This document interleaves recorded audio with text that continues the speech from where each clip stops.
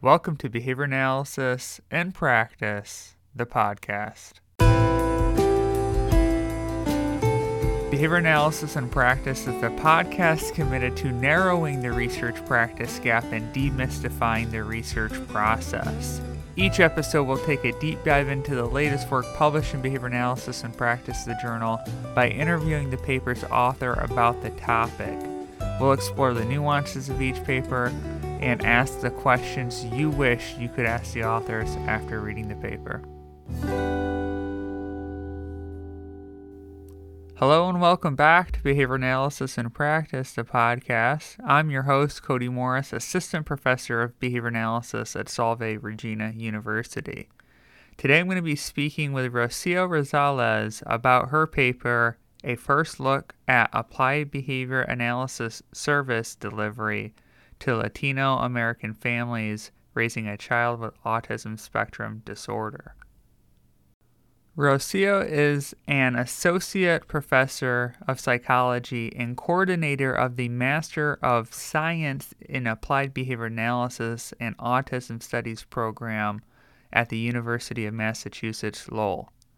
She earned her bachelor's degree in psychology at the University of Nevada, Reno, and her master's and doctoral degrees from Southern Illinois University, Carbondale. Her research and clinical interests include verbal behavior, derived stimulus relations, student and caregiver training, and instructional design in higher education. Her publications reflect her wide range of interests in applied behavior analysis. She has previously served on the editorial board for the Journal of Applied Behavior Analysis. She also served as an associate editor for the Psychological Record and the Analysis of Verbal Behavior, and was a pioneering editor of ABAI's behavior dissemination blog, Verbal Behavior Matters. Rocio has actively worked to raise awareness of ABA to underserved communities through various projects and professional collaborations.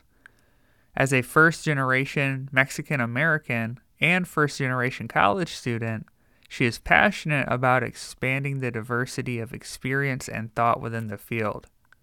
She hopes that her work will help pave the way for future generations of researchers and practitioners who share her background. This is one of my favorite interviews I've done for this podcast. I'm excited to share it with you all. So without further ado, here's my interview with Rocio Rosales. Hello, Rocio, and welcome to Behavior Analysis and Practice, the podcast. Hi, welcome. Thank you so much for having me. Well, we're excited to have you here and to learn about your paper focused on a first look of applied behavior analysis service delivery to Latino American families raising a child with autism spectrum disorder.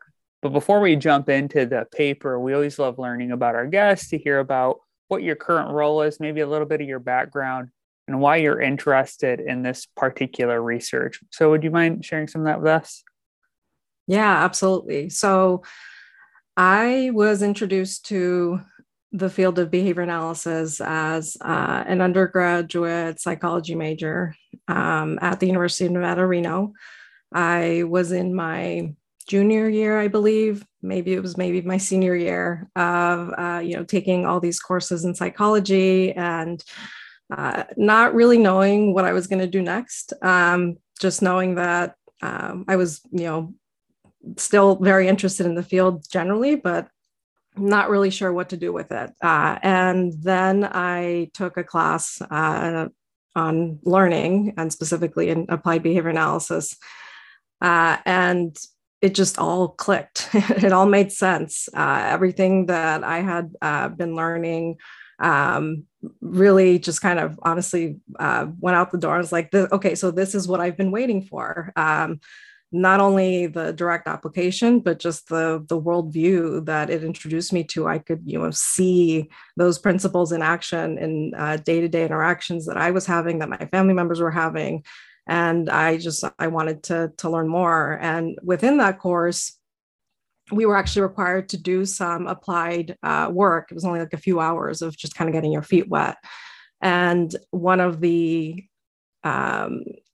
one of the tasks that I did, or one of the settings that I went to, was working with adults with intellectual disabilities, and I did my very first preference assessment, I think, on the spot there in a very short period of time. And then I really enjoyed the course. I had an opportunity to do some more applied work for credit as an undergraduate student, so I became what they called a tutor at the Center for Autism.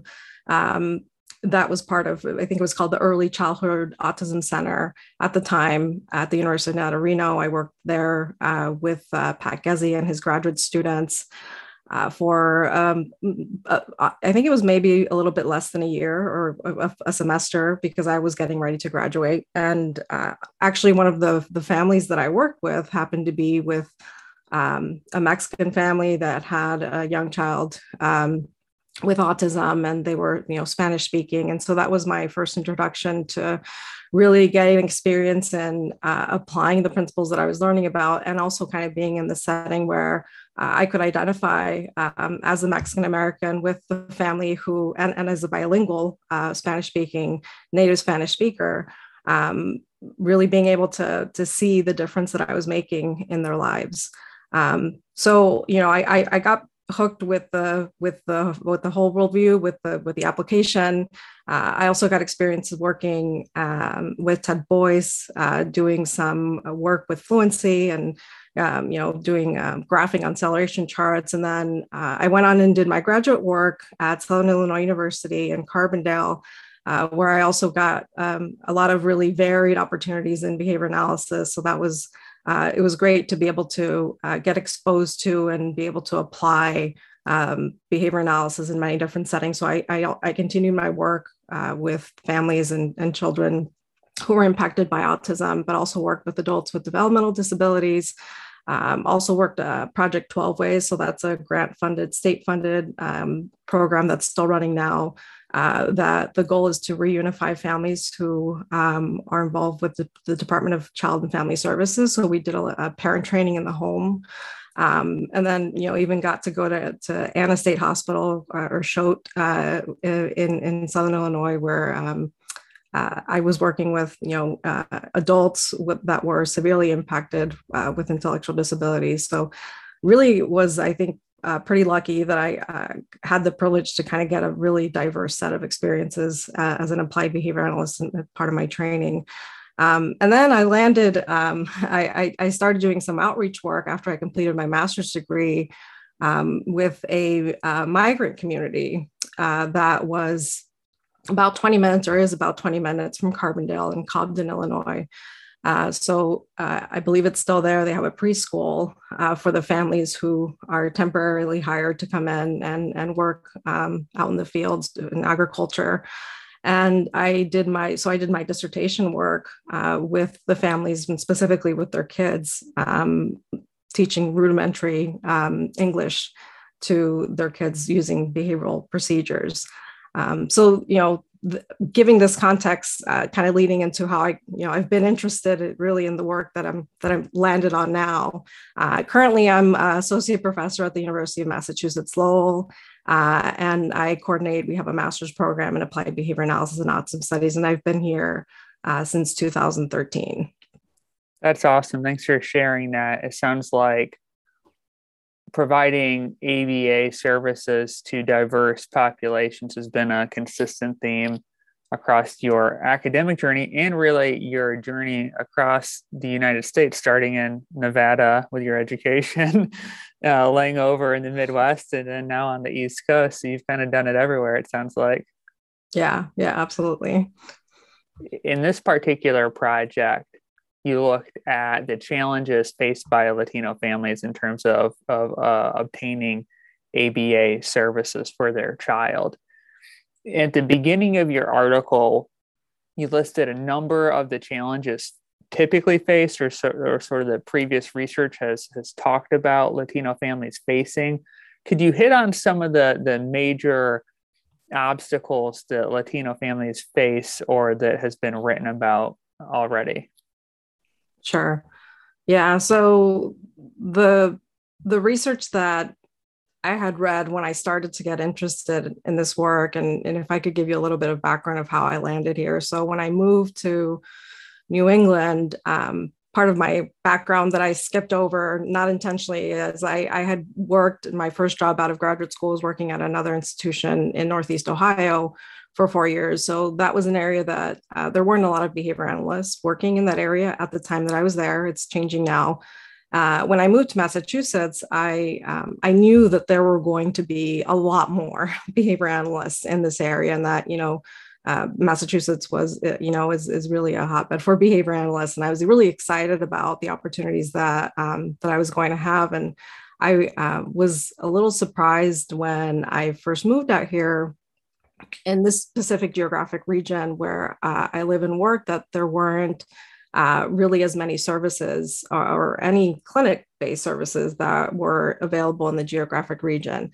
And so it got me interested in kind of this area of research in general, because as I said in my intro, having diverse background in the different settings and different populations that I work with, I hadn't really delved into this specific literature until I moved to Massachusetts. And so what I started to learn was that there was documented evidence showing that there are disparities in the diagnoses that are made specifically for Black and Latino families that have a child with autism. And those disparities really make an impact, not only on just the fact that you're getting a diagnosis, but it's so large that sometimes that population of children are not being diagnosed until they're school age. So they start kindergarten at 4 or 5 or preschool, versus their white counterparts who may be receiving a diagnosis a little bit earlier, which of course means that they're also able to access those early intensive behavioral intervention services that we know can be so effective and have such a big impact on a child's development and learning over the course of the time that they're receiving the services. So there's been a number of studies that have shown that really time and again, that those disparities have been around, and they still unfortunately exist today.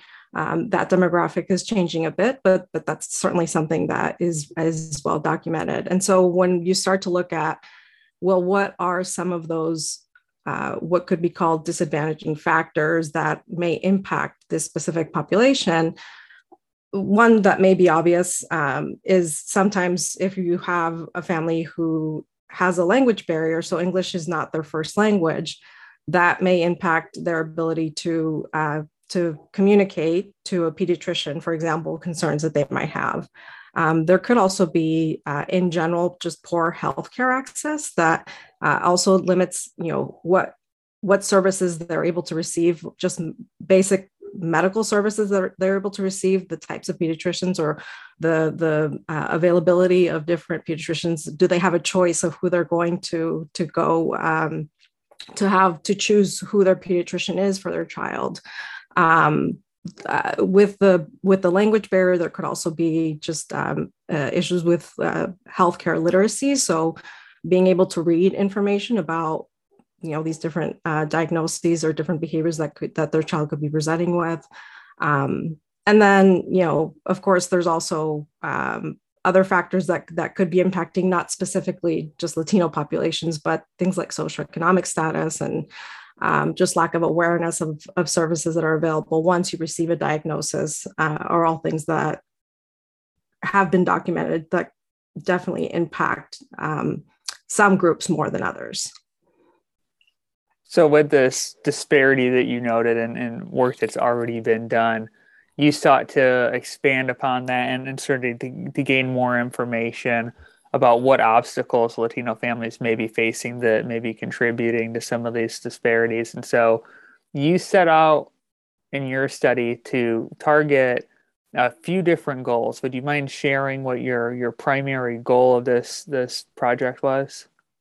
Sure. So based off of the literature that we had read, and we knew that there were these documented disparities that existed within these specific populations. None of the studies at the time that we were conducting this research were looking specifically at applied behavior analysis services. And obviously that's the area that we were really interested in exploring, why isn't this available? But also are there barriers that exist within this population to gain access to these services? So the aim of the study was really to just, explore a wide range of factors that may impact the ability of families, Latin American families specifically, that have a child with autism to either receive or to maintain access to these ABA services. And then part of what we also wanted to do was, if we interviewed families that were receiving ABA services, we wanted to get a little bit of information about their perceptions of these services.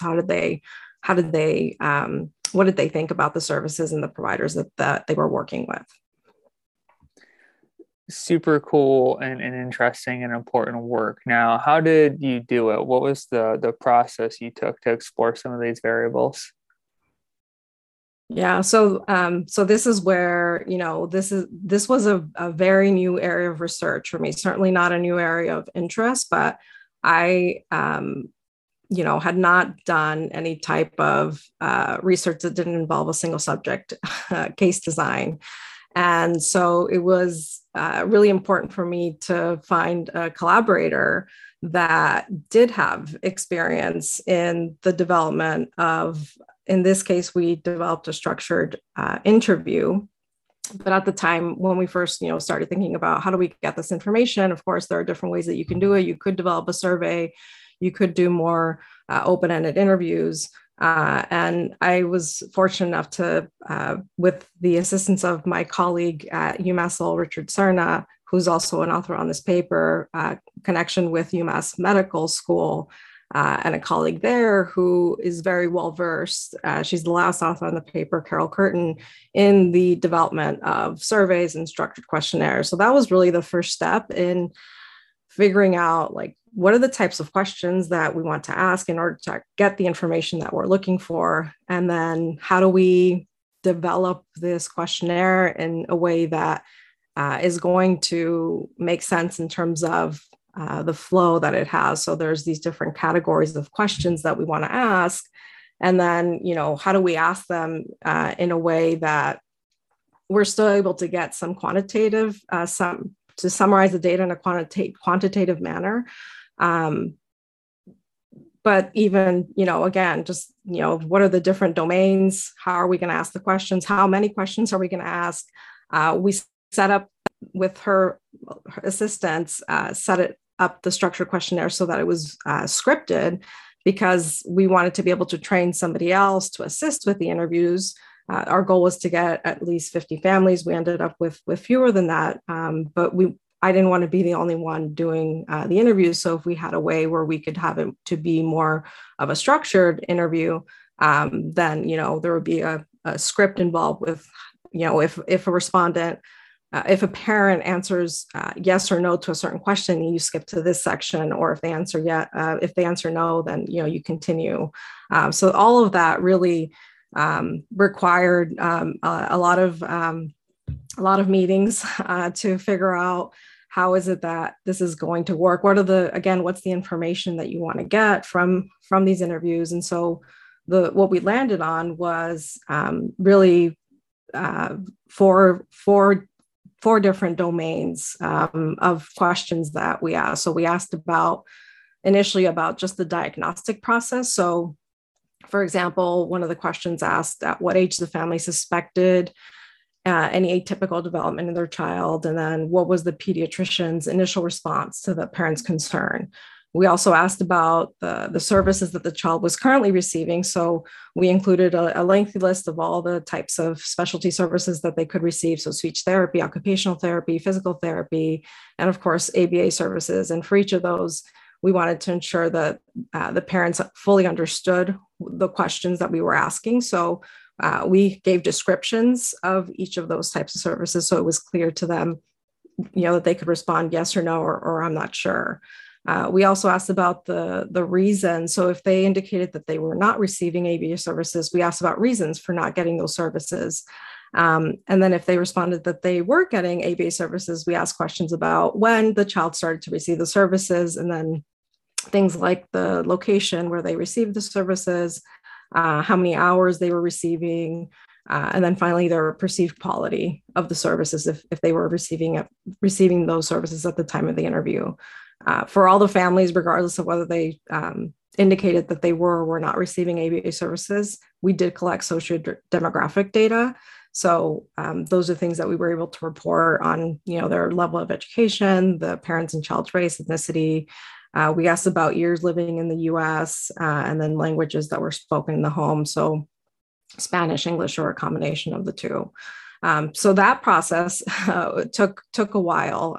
Once we had the questionnaire or the structured interview fully developed, we also translated it into Spanish, and I work primarily on that as a native Spanish speaker. I was able to translate, but we also really wanted to ensure that it was done in a way that not only made sense and it was accurate and that the parents would be able to understand the questions we were asking. So we had somebody back translate it into English, and then this was also part of our process for the IRB. So we had multiple people involved with that process just to even get the structured interview in a way that it was complete.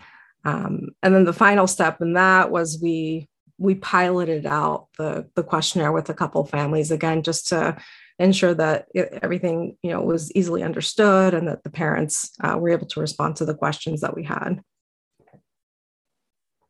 That's really interesting, the way that you went about creating this. And I think that collaboration seems to be a theme of people who end up coming on Babcast to talk about their research, and the need to be able to collaborate to come up with sort of interesting and useful research. And so you were, as you said, you were interested in this type of research and in this topic. Did you have like specific questions you were interested in asking, and then sort of reached out to collaborators and then developed it further out from there? Or what did that process look like? Yeah, definitely. So my main question that really drove this research initially was why aren't families getting these ABA services, or do they know about these ABA services?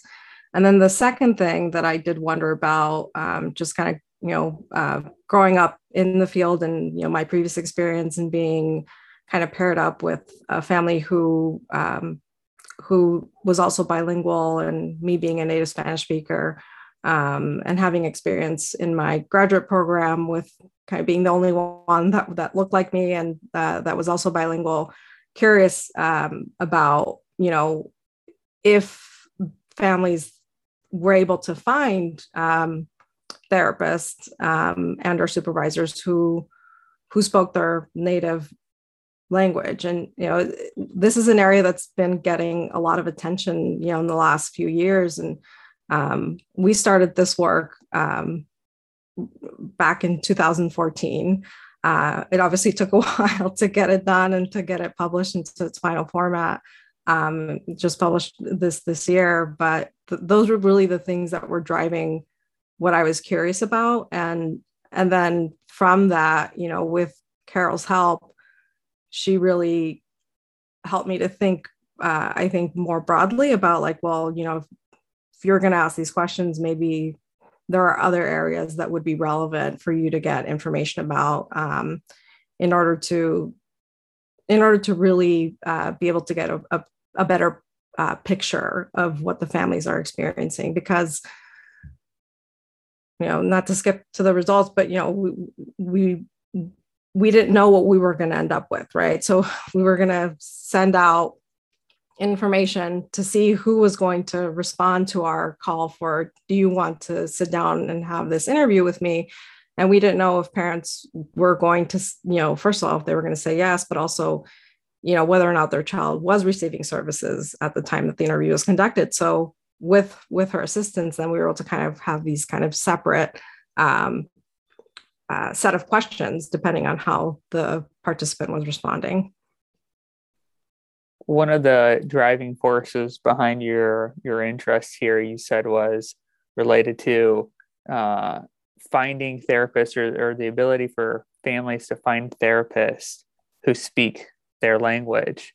And it made me think, if you look at like the data published on the BACB website, it talks about racial or sort of ethnic identity, but it doesn't specify the languages that people may be able to speak, whether it's their native language or they're just fluent in a language that they learn.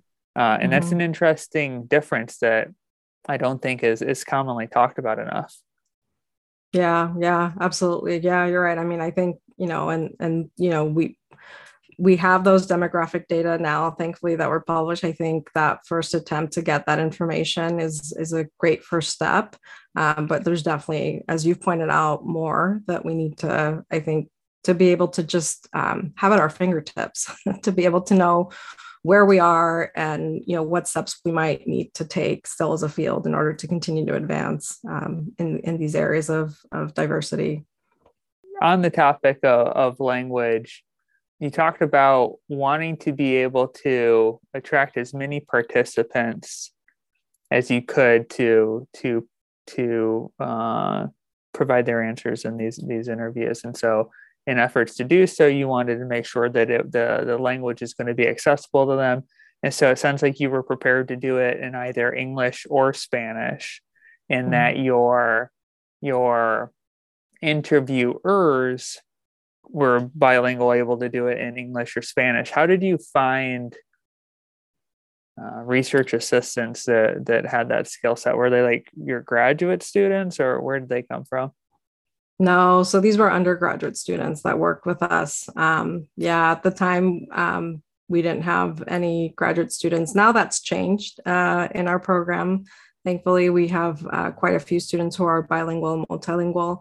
But when I was conducting this research, I was fortunate to be able to identify a couple of students who were bilingual, also native Spanish speakers. And so they were able to assist. And sorry, I didn't mean to intentionally forget my wonderful graduate student Alberto, who is on the publication. Of course, he was involved with this as well, but I think because he was the outlier, I failed to mention him. My apologies, Alberto, if you're listening. Of course, that he was the sole graduate student that we had that was bilingual at the time that we were conducting this research. So they were all native Spanish speakers, and like I said, we were able to work collectively to work on both that translation, back translation, and then we had some training to be able to go through that structure review in a way that we wouldn't get tripped up on. How do we move through it? And because depending on how the participant was answering, we had to skip over questions or move to the next section. So we had some practice, brief, review, rehearsal in both Spanish and in English.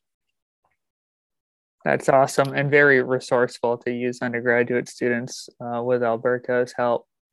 I thought the way you went about recruiting, although it's not something I necessarily bring up in these interviews, I thought the way you went about recruiting was very interesting and I think helpful in casting a wide net. So would you mind describing your efforts in recruitment and I suppose segueing into how many participants you ended up getting involved with the study?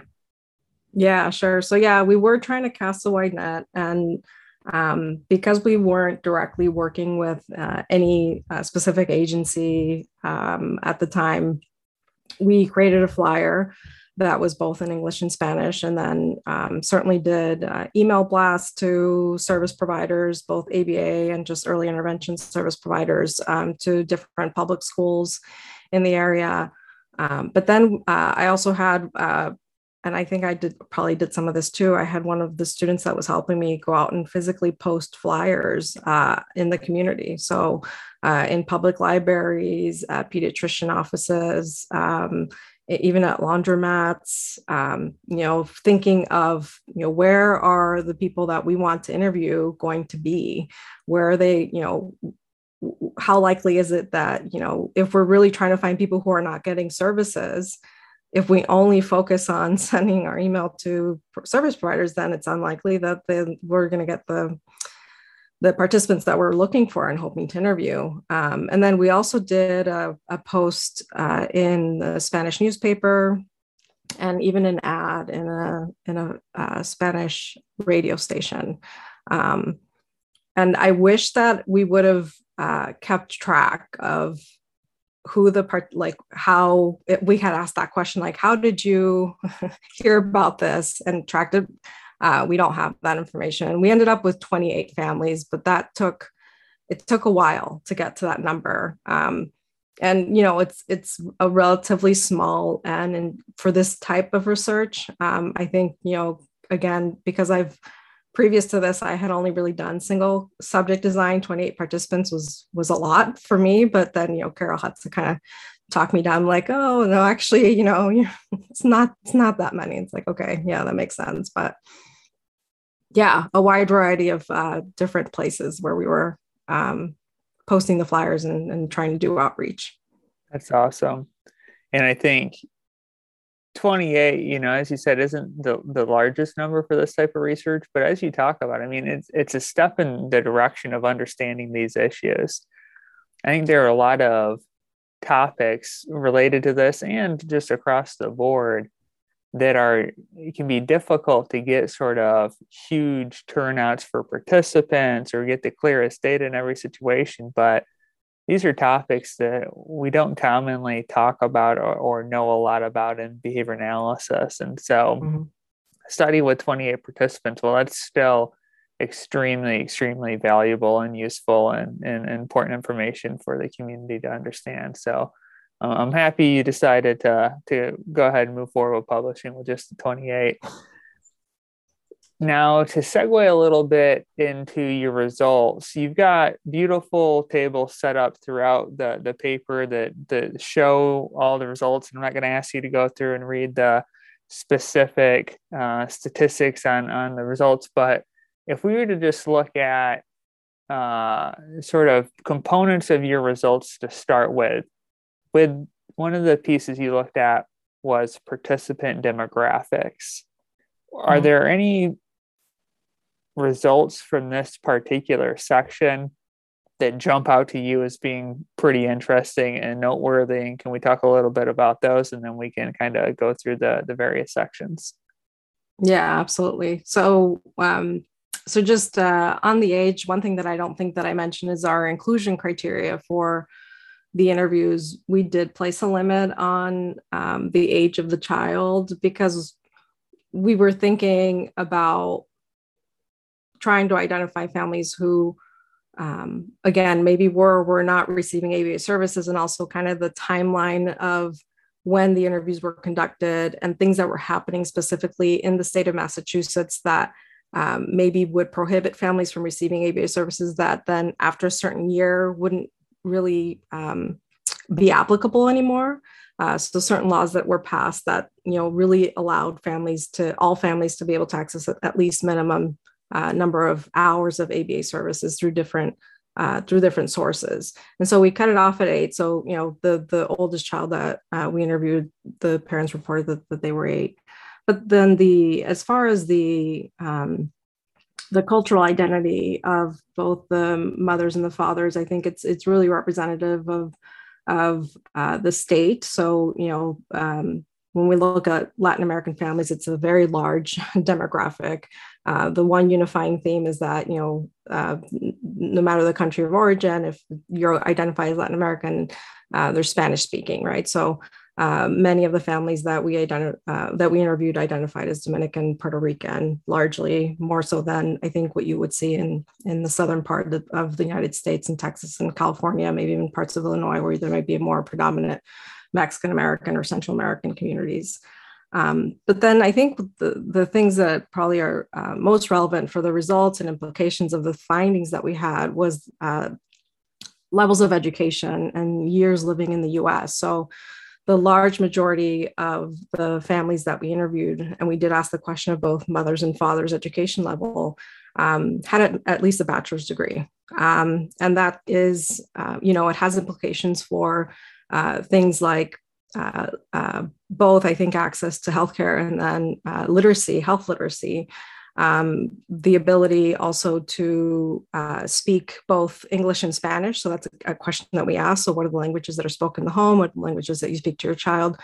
68% of them said that they did speak Spanish in the home, but then there was a percentage of them that said that they spoke both equally. And although we interviewed families for the most part in Spanish, because that was their first language and their preferred language when doing these kinds of, when answering these kinds of questions, many of them were bilingual. So I think that that also has implications for things like being able to advocate for getting access to services and feeling comfortable asking questions. And then the last part is the years living in the U.S. So there's a large Puerto Rican community in Massachusetts, and many of them, reported that they had either were born in Puerto Rico and then had moved here as a child, or had been living in the U.S. for more than 10 years. So I think, again, the difference, it would be interesting, and one of the things that I'm still very interested in, given the results that we got in the population that we were able to recruit, is really being able to document the differences in immigrant families who are here for, less than a year or even up to 5 years versus somebody who has been living in the U.S. for multiple years, maybe also has other children who have gone through a school system or have been receiving any kind of services, because that obviously contributes to your own learning history and your ability to be able to navigate these systems that are really quite different from people's home countries, and also just really confusing for everyone. And so when you add that layer of, not only then is this something that's very new, but then you also potentially have a language barrier, or you're really not sure if what you're experiencing is different, because not just because you're not familiar with it, but because there's a difference in your culture. I think that then that impacts how you respond, or if you respond to being able to seek out more information. To somewhat blend this section in with some of the key points you made in your discussion, you talked about some of the complications and limitations with this study was issues related to immigration concerns and how that may have affected who was willing to participate. And I think in some ways that fits into this demographic section. So could you talk a little bit about that? Yeah, sure. So again, we were really hoping to cast a wide net and went out and did all these different ways of recruiting. But then, when we look at the demographics of the participants, many of them, as I said, reported that they had been living in the U.S. for definitely more than 1 year. And then many reported, or more than half reported, that they were living in the U.S. for more than 10. So, when we had a question actually in the interview that specifically asked, if families were not getting the ABA services that their child should be receiving, were they concerned about problems that they might have with immigration if they sought out these services? And none of the families that we interviewed responded, yes, I'm concerned. So that, indicates that the families that we were able to interview, I guess, just one, I felt safe being able to do this, get on the phone to a stranger and give their personal information, right? Because they're giving me their phone number, their name. They're responding to the flyer. I'm not reaching out to them. They're reaching out to me. There's also just even that power differential of university researcher versus somebody in the community. The level of education of the participants, I think, indicates that they were probably just more familiar with that this is something that, that is totally legitimate and it's okay to do this. You're not going to, it's obviously going through the consent process, that it's all, confidential and all that. And so even though even someone like me who is a native Spanish speaker, Mexican American, first generation, can identify with people in the community that I hope to interview. I wasn't able to do that outreach that I hoped that I would. And I think since these interviews ended, we've thought about ways that we could collaborate with hospitals, for example, who are seeing these families and providing these diagnoses initially, so that we can potentially be able to get more families to respond. Because I think it's different when you hear something on the radio, or you see a flyer versus a trusted professional who's encouraging you to reach out to somebody, whether it's for services or to do something like this, to have an interview with someone. That makes a lot of sense. And as you were talking, you're talking about like potentially families who are newer to the U.S. or potentially in a sort of migratory status, or they're moving around or moving back and forth, sort of the added complications there. I imagine in many ways it's just opening up a giant can of worms to sort of consider all of the different complexities of how to actually reach every single individual. And you make a lot of great points about some of the apprehension that anyone is going to have around participating in research studies, and seeing more college educated parents makes sense that they're going to be more willing to be part of something like this. Still provides, again, really, really helpful information, starting with the next part of your results, which is shown in table 2, which talks about the child's ages when the parents suspected a diagnosis and when they actually got the diagnosis. And so would you mind talking a little bit about that, and then maybe talk a little bit about what the implications or how this ties into the discussion, and how this is a little different than what other people have seen? Sure. Yeah. So we asked questions about when parents suspected that something atypical development in their child, and then also asked questions about when their child was diagnosed. So this in general was good news for this sample, because what the results indicated was that there wasn't a lengthy period of time from when parents were saying to their pediatrician, or reporting that they had said to their pediatrician that they were concerned, and then the age when their child was diagnosed. So the majority of the families, reported that their child had been diagnosed by the age of 3 or younger, which is different from the results that had been reported in previous studies. And I think one of the things that likely contributes to this is the geographic region where we are. So again, in Massachusetts, it's a state that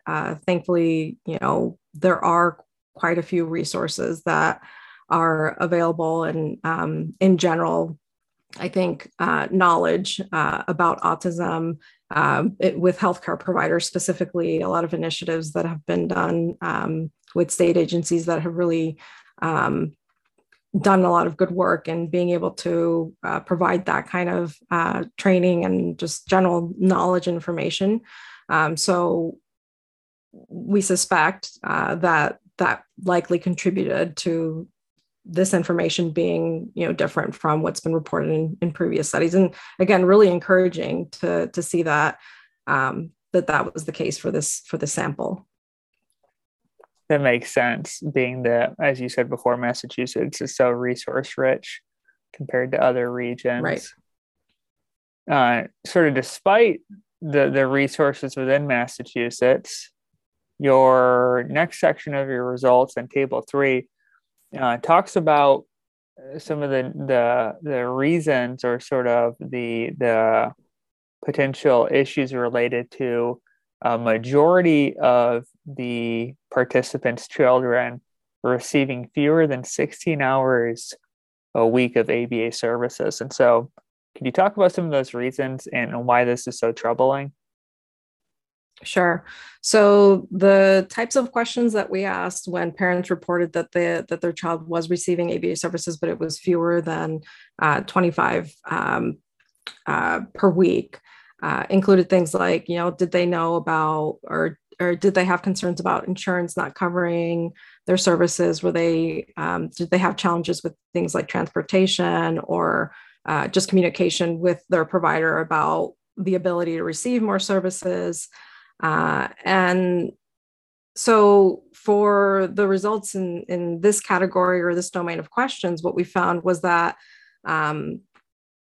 the parents who were reporting that this was the case really said that they didn't know if their child could receive additional hours of services. And then sometimes they also said that their provider, they responded in an affirmative way that the provider was only available for a certain number of hours, or that the provider was only available for the hours that were being provided. And so, those responses really indicate that there's uncertainty from the parent in knowing why it is that they're not getting more hours than what maybe they can receive. So if they just flat out say, I don't know if my child can receive additional hours of ABA, I think for some of us, the immediate question is like, well, let's just ask. Let's just ask why not, or can we? And if parents are saying they're just responding that way, it may indicate that it may indicate many things, but one thing that could possibly be happening is that there's not a lot of comfort levels with being able to directly question a professional who's working with a child about the number of hours that are available, or or if there's schedule conflicts that prohibit them from being able to receive more hours, if how that flexibility might be able to build in, or even just looking at different options for providers, right? So one of the questions that we asked about was wait lists, which I think is a problem for all families who receive a diagnosis for their child, a diagnosis of autism. Thankfully, only one of the participants that we interviewed said that was the case. And given that there are so many providers in the area, I think also just kind of knowing that you can look for a different provider, that's something that is just like you would identify a medical provider for your own health, somebody that you're comfortable with, somebody that's a good match. That's also the case for an ABA provider. One of the things that I wondered about is how often families maybe feel like they can't make that choice, that they don't have a choice about, if they don't feel comfortable with the person that's working with their child, that they can seek out somebody else, and then, potentially then run the risk of not being able to find somebody right away, but in the long run, whether or not that makes sense for them.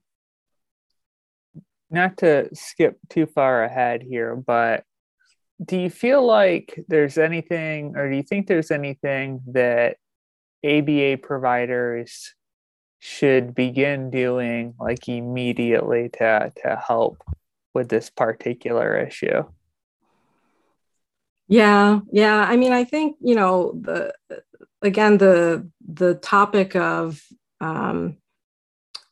just in general, diversity, equity, and inclusion in the field of applied behavior analysis, and then specifically with cultural competence and cultural humility, cultural responsiveness within the field. I think, that's not something that, it's certainly not something that was part of my graduate program when I was going through my program, both master's and PhD. And we're definitely have incorporated into our program. It was really there from the beginning, even before I joined, and we've been doing more and more in thinking about, how important it really is for practitioners or behavioral analysts who are going to be practitioners to have some formal training in these quote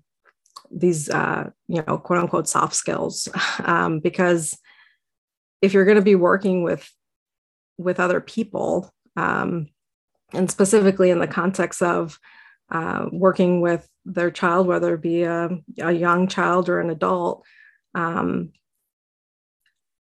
being able to not only show empathy for the experience that they're going through, but also asking questions about their family dynamic and their overall their cultural, which could include things like schedules and availability and levels of comfort, and trying to integrate families in the decision-making process, and ensuring that there's some level of understanding that the questions that they may be asked, it's because really we need to have their input in order to make the most progress. That it's not like you're just supposed to kind of check things off and just agree with everything that the professional's saying. That you as a parent really know your child the best, and that includes kind of thinking about things related to whether or not the person that you're working with is a good fit for your child and for your family. So I think it probably does relate to overarching kind of thinking about integrating some levels of cultural competence and cultural humility training within graduate programs, so that when students leave graduate programs, that's not something that they're learning after the fact, that it's integrated both in their coursework, and then absolutely also in their clinical training that they get during the time that they are going through a graduate program. That is extremely helpful, and I think a really great application and immediate benefit of something like a cultural competency and cultural humility.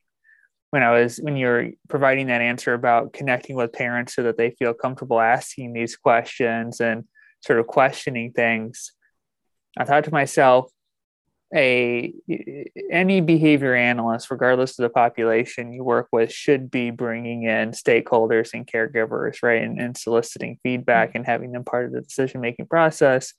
That's part of our ethics. Bringing someone, a stakeholder or caregiver, and talking to them and getting them to shake their head yes isn't really getting them involved with decision making, is it? Right? They should be questioning things. They should be asking questions. That is the sign of an involved caregiver. And sometimes I talk to behavior analysts who I think feel that questions are a bad thing, that caregivers shouldn't be asking questions when we provide treatment recommendations or talk about the assessments that we need to do. Well, if they're questioning what we're planning to do, they're questioning me and my competency, et cetera. And I think that's a pretty negative way of looking at it. I want to see parents ask questions, even difficult questions. Even, I've gotten questions about, are you planning to shock my kid? I hear ABA shocks children.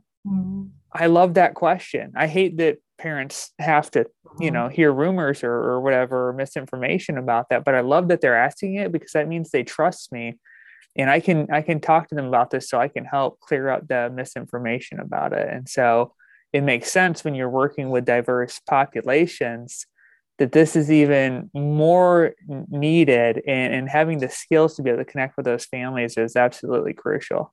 Yeah, absolutely. And, I think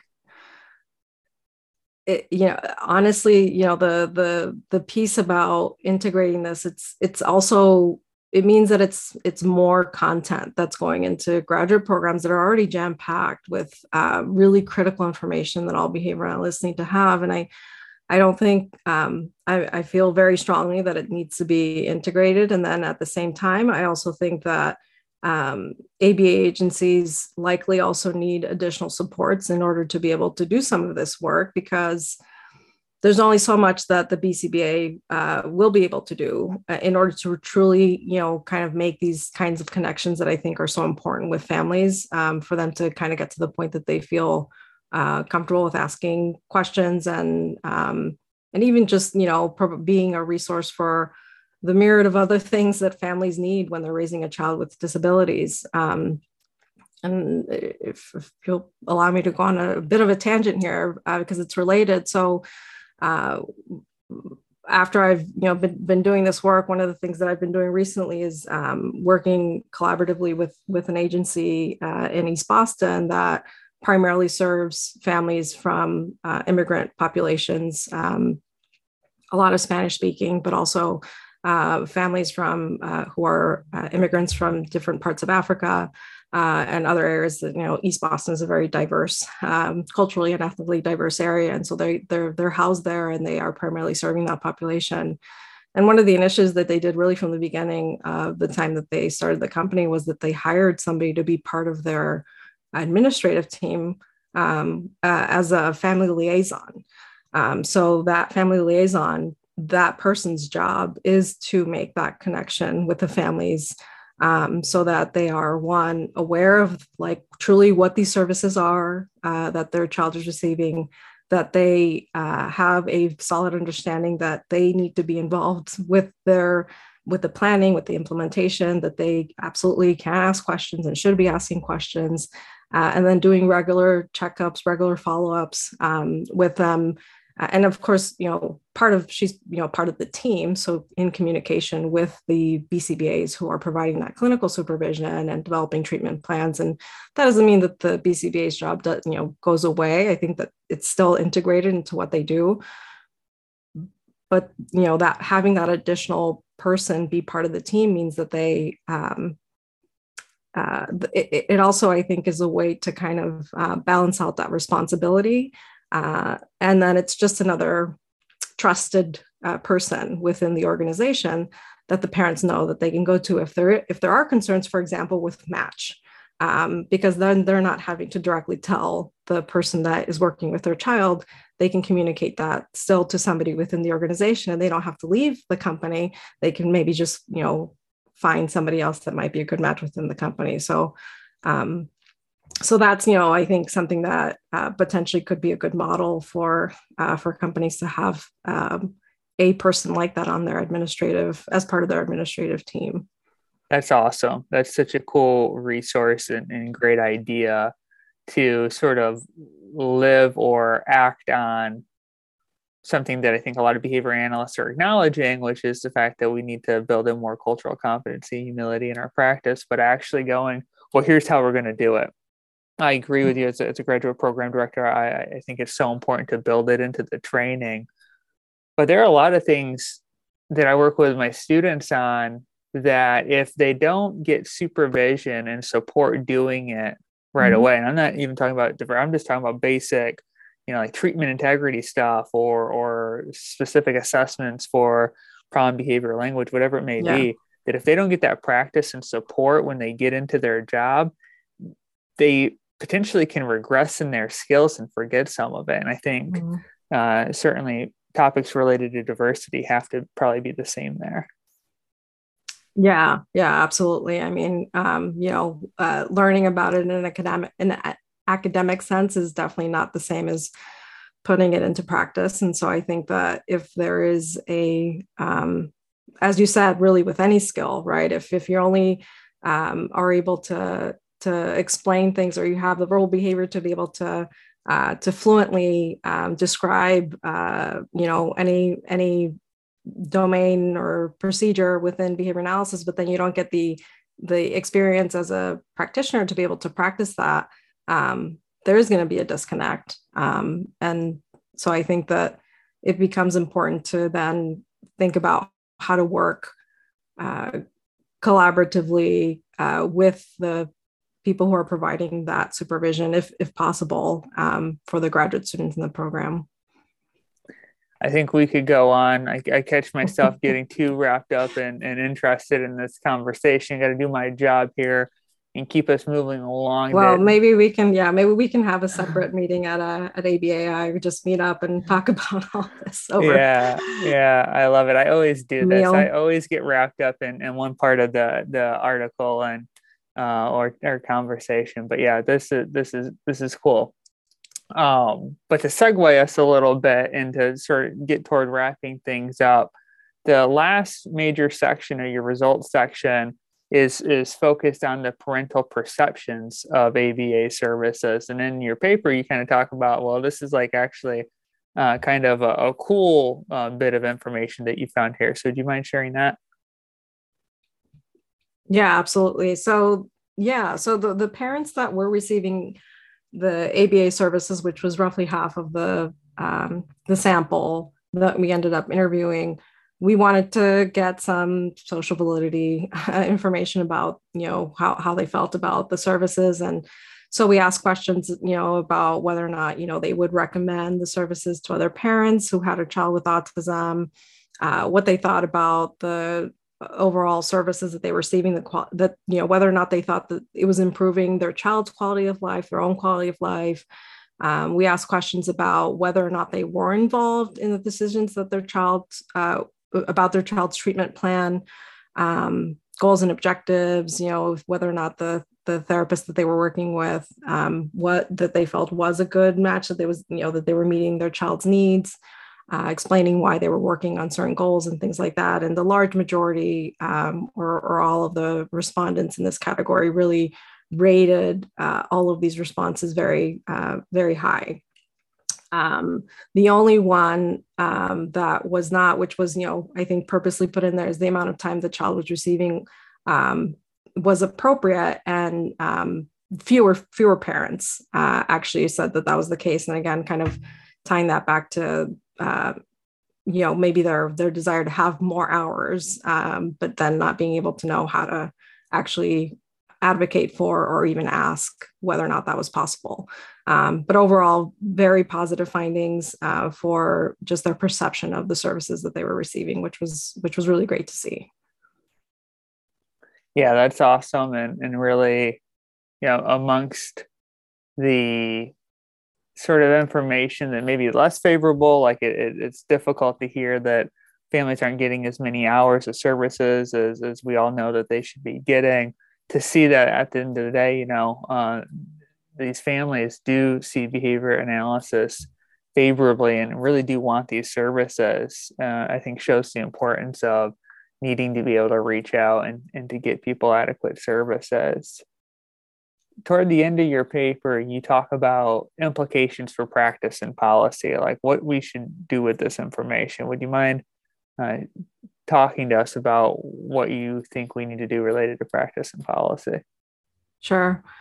Yeah, so there were a few things, and I think one of the first things that we talked about was, again, the need for collaboration with other professionals, in the sense that, for example, if once children are enrolled in a school setting, a lot of parents, none of the parents actually were able to confirm whether or not their child was receiving ABA services in the school, which of course can happen.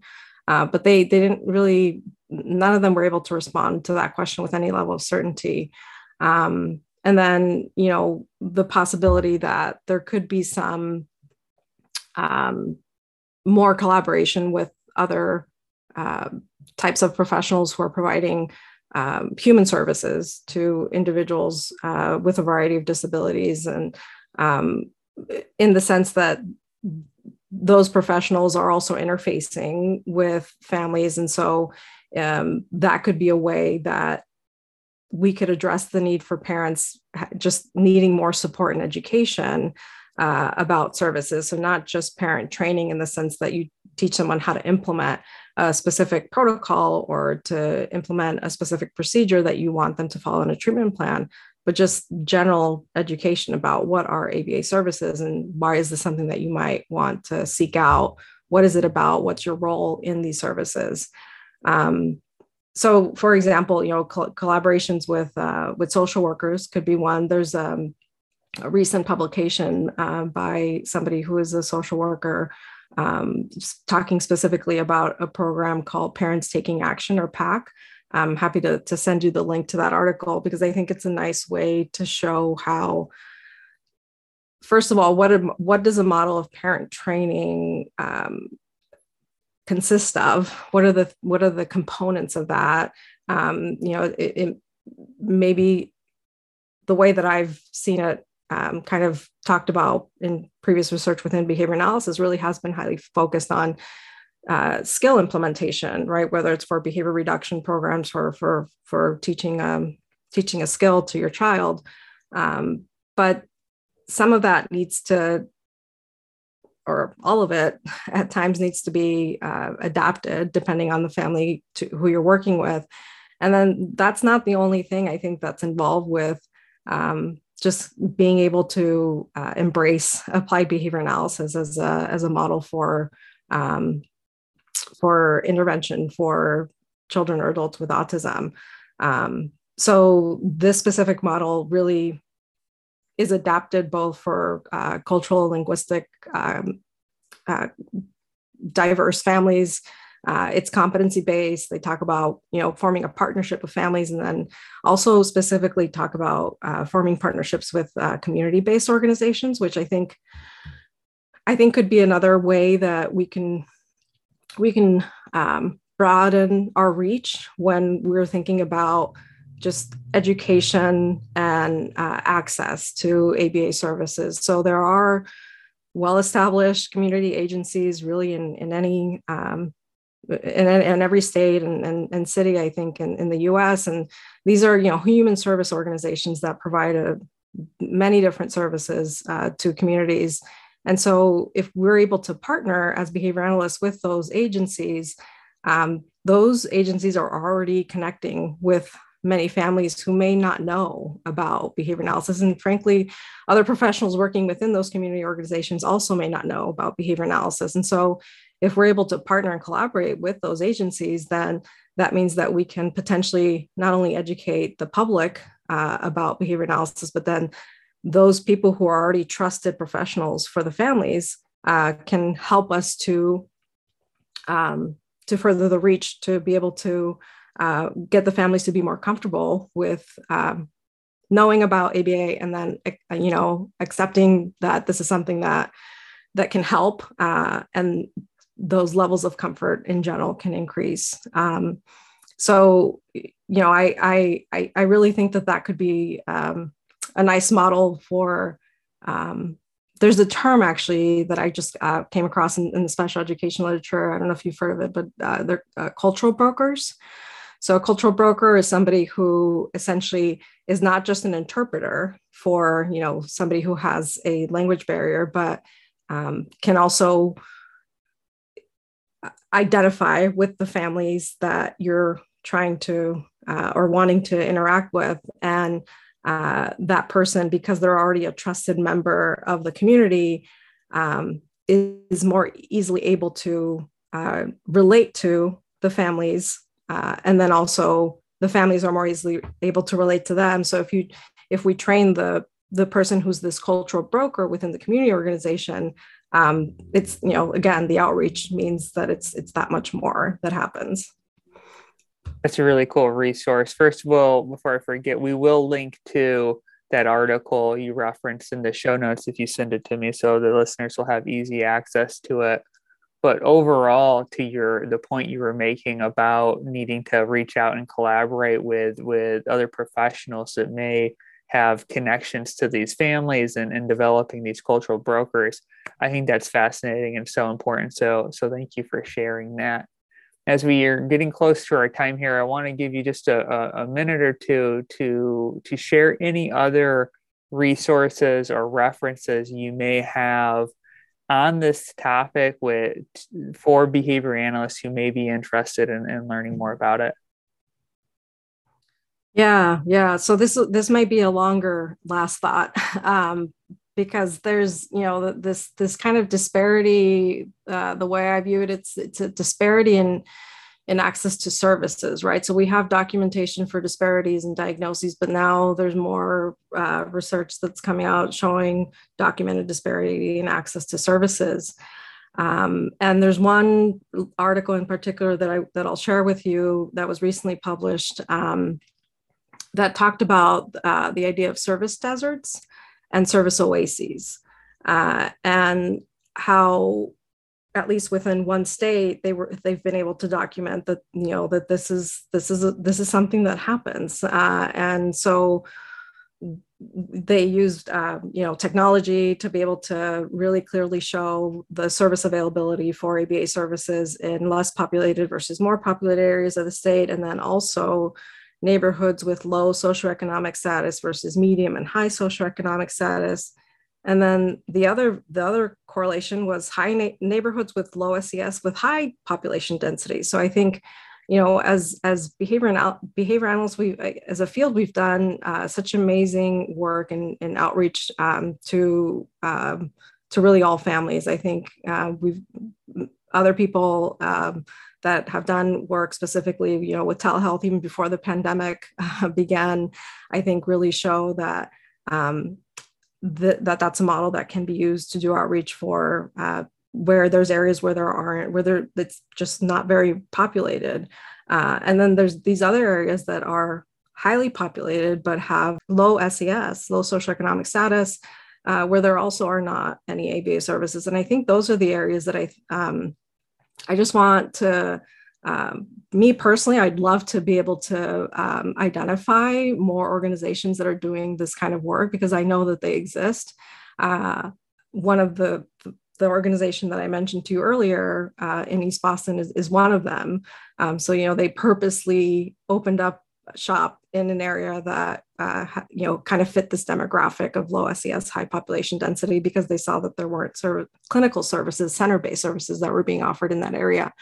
And I, just to, I guess the first step is to start to have a conversation about it, why that happens, what we can do, and then what we can do to support those organizations that are doing that work as a field. I think that's really important. And again, I know of a few now because I've been kind of doing my own research, but I'm sure that there are more that I don't know about. And that's something that I think that, again, personally, I'd love to learn and hear from those agencies, so that we can start to have more conversations about how we can support them and move forward and being able to close that gap in access to services.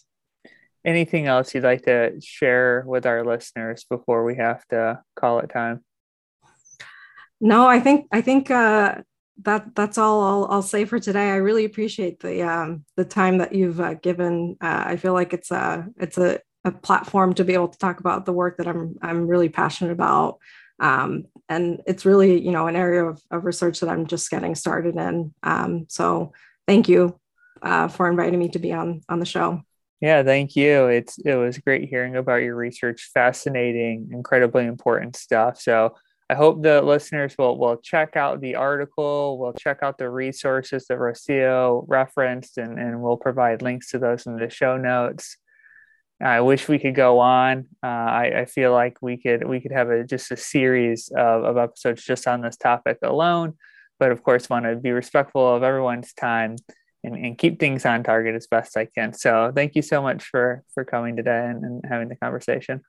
Thank you, Cody. All right, before you go too far, please remember to subscribe and like us on whatever podcast player you use to listen.